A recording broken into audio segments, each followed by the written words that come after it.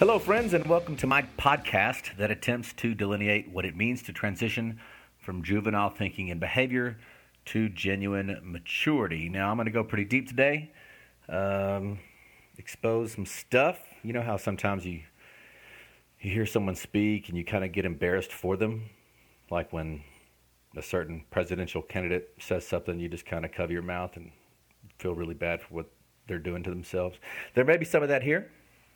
And I don't know. I don't care. Just hang with me or don't. What's your choice? But let's go ahead and get started. Well, you know what's funny is some of y'all still trying to think about which candidate I'm talking about, but you'll never know. All right. So the other day, Lauren, my wife, by the way, my wife's name is Lauren. She sends me a video of this snake that she found in her backyard. And this thing is a mammoth snake. If you follow her on social media, I think she posted a picture of it. And she sent it to me while I'm at work. And it's this giant...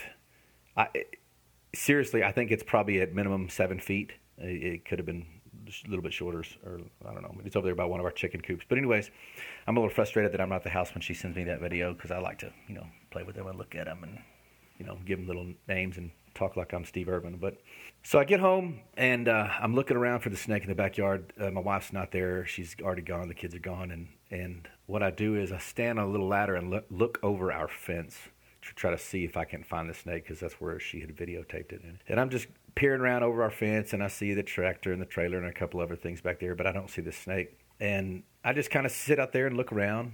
It feels good outside. It's probably about 80 degrees. It feels nice, And this is the weird thing. I don't know why this happens to me, and I mentioned it in a previous podcast, but I'm just sitting here on this ladder. It's a beautiful day. It's probably around 5:30 or 6 in the afternoon. And all of a sudden, I get this feeling of failure. I don't know why. It's just weird. It just comes at me out of nowhere. And I talked about it when I addressed destination addiction. And so anyways, I don't know why. I'm just sitting here, and it's like, you get these feelings. It's like somebody's just whispering in your ear or your heart, you haven't accomplished enough in life, and you're a failure. And I'm not going to get into too much of what was going on in my head. But my point is I stopped it. So I thought about how life is hevel. About its fleeting, and the time for joy and appreciation is now, and it's time to be content now. So I kind of judo chopped those negative thoughts in me, and it's funny because as soon as I judo chopped those thoughts and I blocked it out, I kind of noticed the beauty in where I was. I noticed how nice it was outside. I noticed the beautiful blue sky with the clouds, and even though I was looking at a bunch of rusted equipment at a rundown chicken coop, I actually saw the beauty and everything that I was doing and at the time, and I thought, man, I've got a beautiful wife and great kids, and so I just kind of reversed it, kind of blocked it, and I started to say a little prayer. And the cool thing about living in the country is you can say prayers kind of out loud, and nobody judges you. They only judge you if you talk about how you did it on a podcast. But so I'm sitting there and I just kind of mumble a little prayer, and I say, God, just guide me the right path. If I'm not doing what I need to do, just push me in the right direction. And I wanted to keep going in my prayer, but I was interrupted. I was interrupted by God himself. And I realize that sounds weird to some of you. And the fact is I was going to say I don't care what you believe, but I do care what you believe. But I guess the point I want to make here is, despite what anyone out there believes, my relationship with the Most High is exactly what it is. So anyways, so I was interrupted by God, and he said, not aloud obviously, but an impression. He said, verbatim, he said, you're right where you need to be. And it was very, very clear.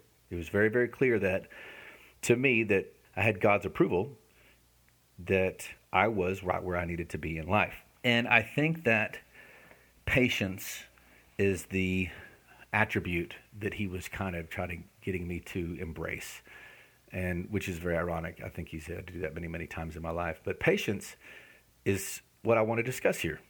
And by the way, if any of you have moments that I just described in either case, either the feeling of failure, or if you feel like God kind of speaks to you in certain ways, I want to know about it. Reach out to me and let me know. I want to talk about it because I feel, quite literally, I'm the only one talking about it. I'm staring at this computer at my house, just solo mio. So I'd like to, engage in good conversation with someone about that. If you're willing to reach out, let's talk about it. But patience, I think, is the key word that was coming at me. And what's funny is I'm a history buff. So I started thinking about patience. And I don't know if you know General Custer, old George boy. His demise was had to do a lot with patience. He was impatient. He wanted glory and prestige and power real fast, and he ended up getting a couple of tomahawks up his butthole, and he deserved it. Unfortunately, he brought over 200 men with him in that death on that day. But patience was something that he didn't have. Titanic. So if you don't, sure you know the Titanic, old Leo, Rose. But anyways, Titanic. The Titanic sank because people were impatient. Captain Smith, he wanted to best the crossing of the sibling ship of the Titanic, which was called the Olympic, and as you know, it ended up sinking. They were in a hurry. Hey, here's a fun statistic about weight loss market. So the U.S. weight loss market, the quick fixes, the pills and so forth, is now worth $72 billion. And that has a lot to do with patience. It has a lot to do with a lot of other things too. But patience is a big part of that, right? People don't want to take the long and lonesome road of dedicating to a proper diet and exercise and so forth. They want a quick fix, right? That's why it's a $72 billion industry. In the U.S., 41 million speeding tickets are issued every year. 41 million. You know why? Because we're impatient. We want to go fast. And by the way, that's only a fraction of the people who are actually going too fast. They just get caught.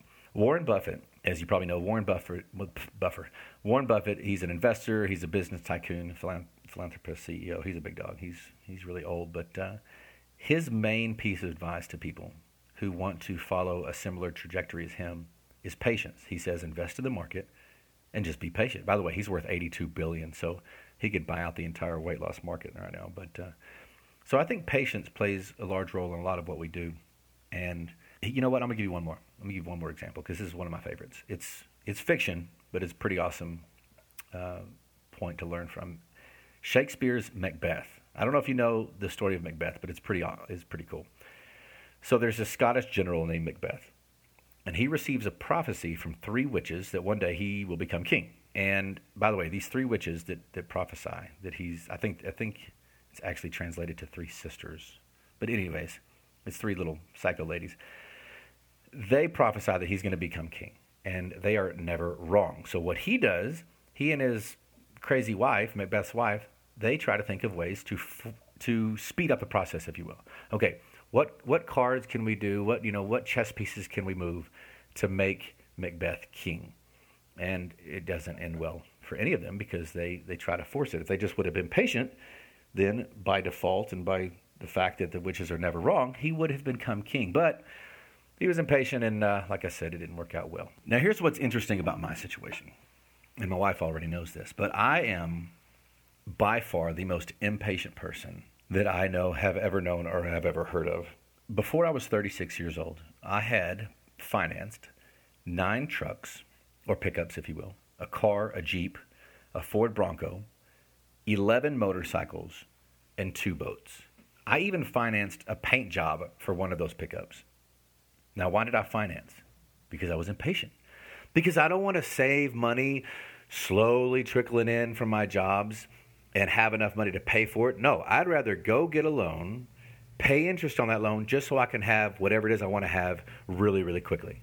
My doctoral advisor, I went to A&M and to work on a doctorate, and my doctoral advisor, Dr. Buchanan, I call him Dr. B, he said, Noah, you've got a lot of good things going for you, but patience is not one of them. You've got to learn to be patient.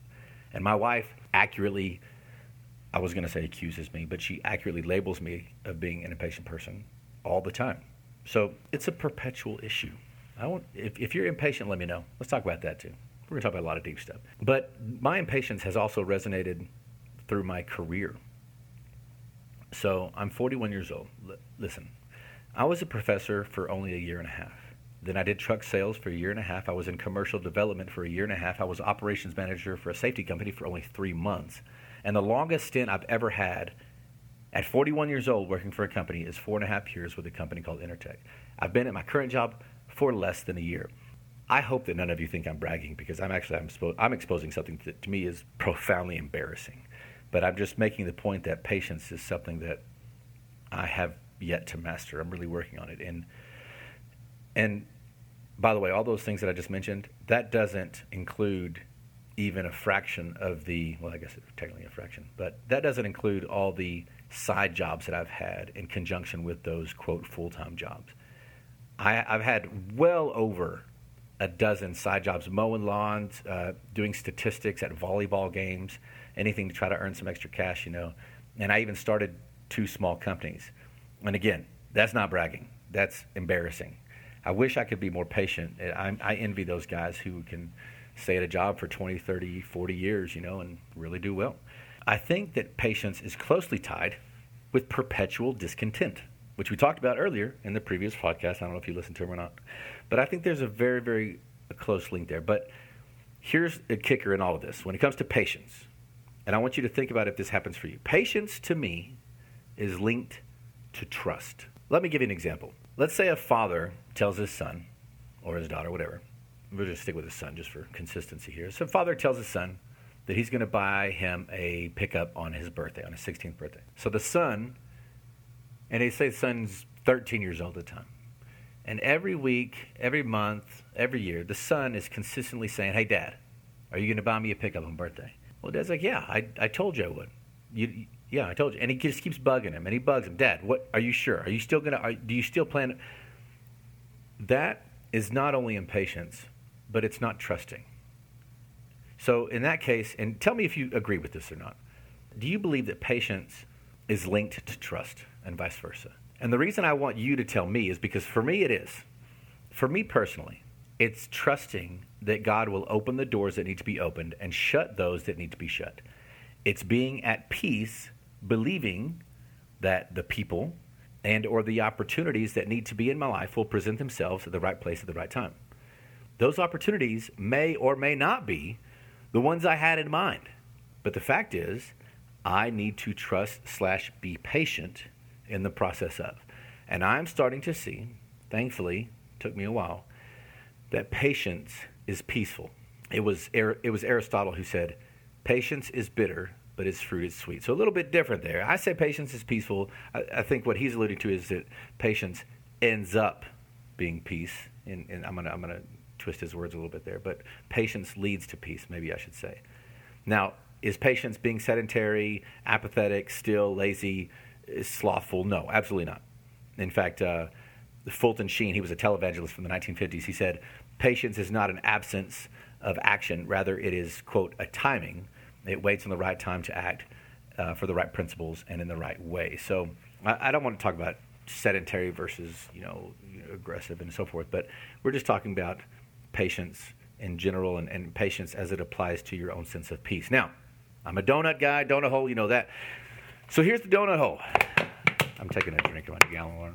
My wife has me drinking a gallon of water a day, and man, it's really weird how physics works, because for every gallon, I pee 3 gallons. I don't know how that works, but it's bananas. But anyways, so here's the donut hole. If it's true that sincere patience brings peace, which it does, it really does, then whatever it is you're patiently waiting for drastically drops in significance. Let me, I was going to reword that, but I don't know if I can word that any better. But here's the deal. Here's my scenario. And I want you to think about your own scenario, but here's my scenario. I've been very open about my constant, perpetual feeling of discontent, that I'm failing, that I haven't accomplished enough, that I'm not on the path, that I'm certainly not on the path to accomplishing as much as I should or that I feel that I could, whatever.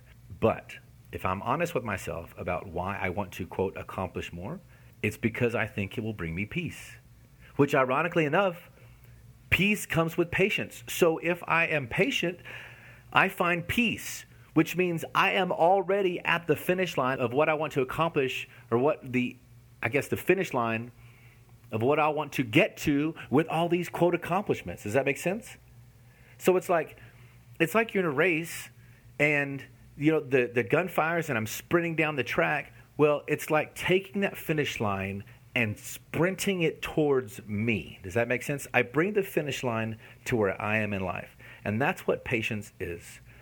Patience is looking off in the distance, seeing that light at the end of the tunnel, seeing the finish line, seeing that mountain you're trying to summit, and bringing it directly to you where you are in place and time. That's what patience is.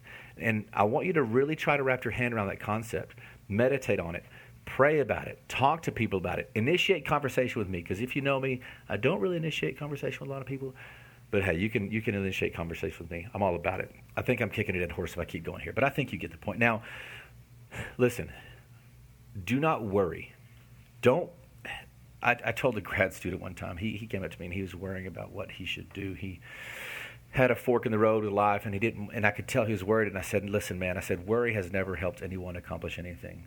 And then I went on to give him some advice, and he went on his date. And he messaged me a couple of days later, and he said, "Just that sentence has changed my life. Worry has never helped anyone accomplish anything." And I hadn't even remembered I said it until he emailed me back. So I'm passing it on to you. If I know I'm struggling with this at times, if you're struggling, we could get into why we struggle.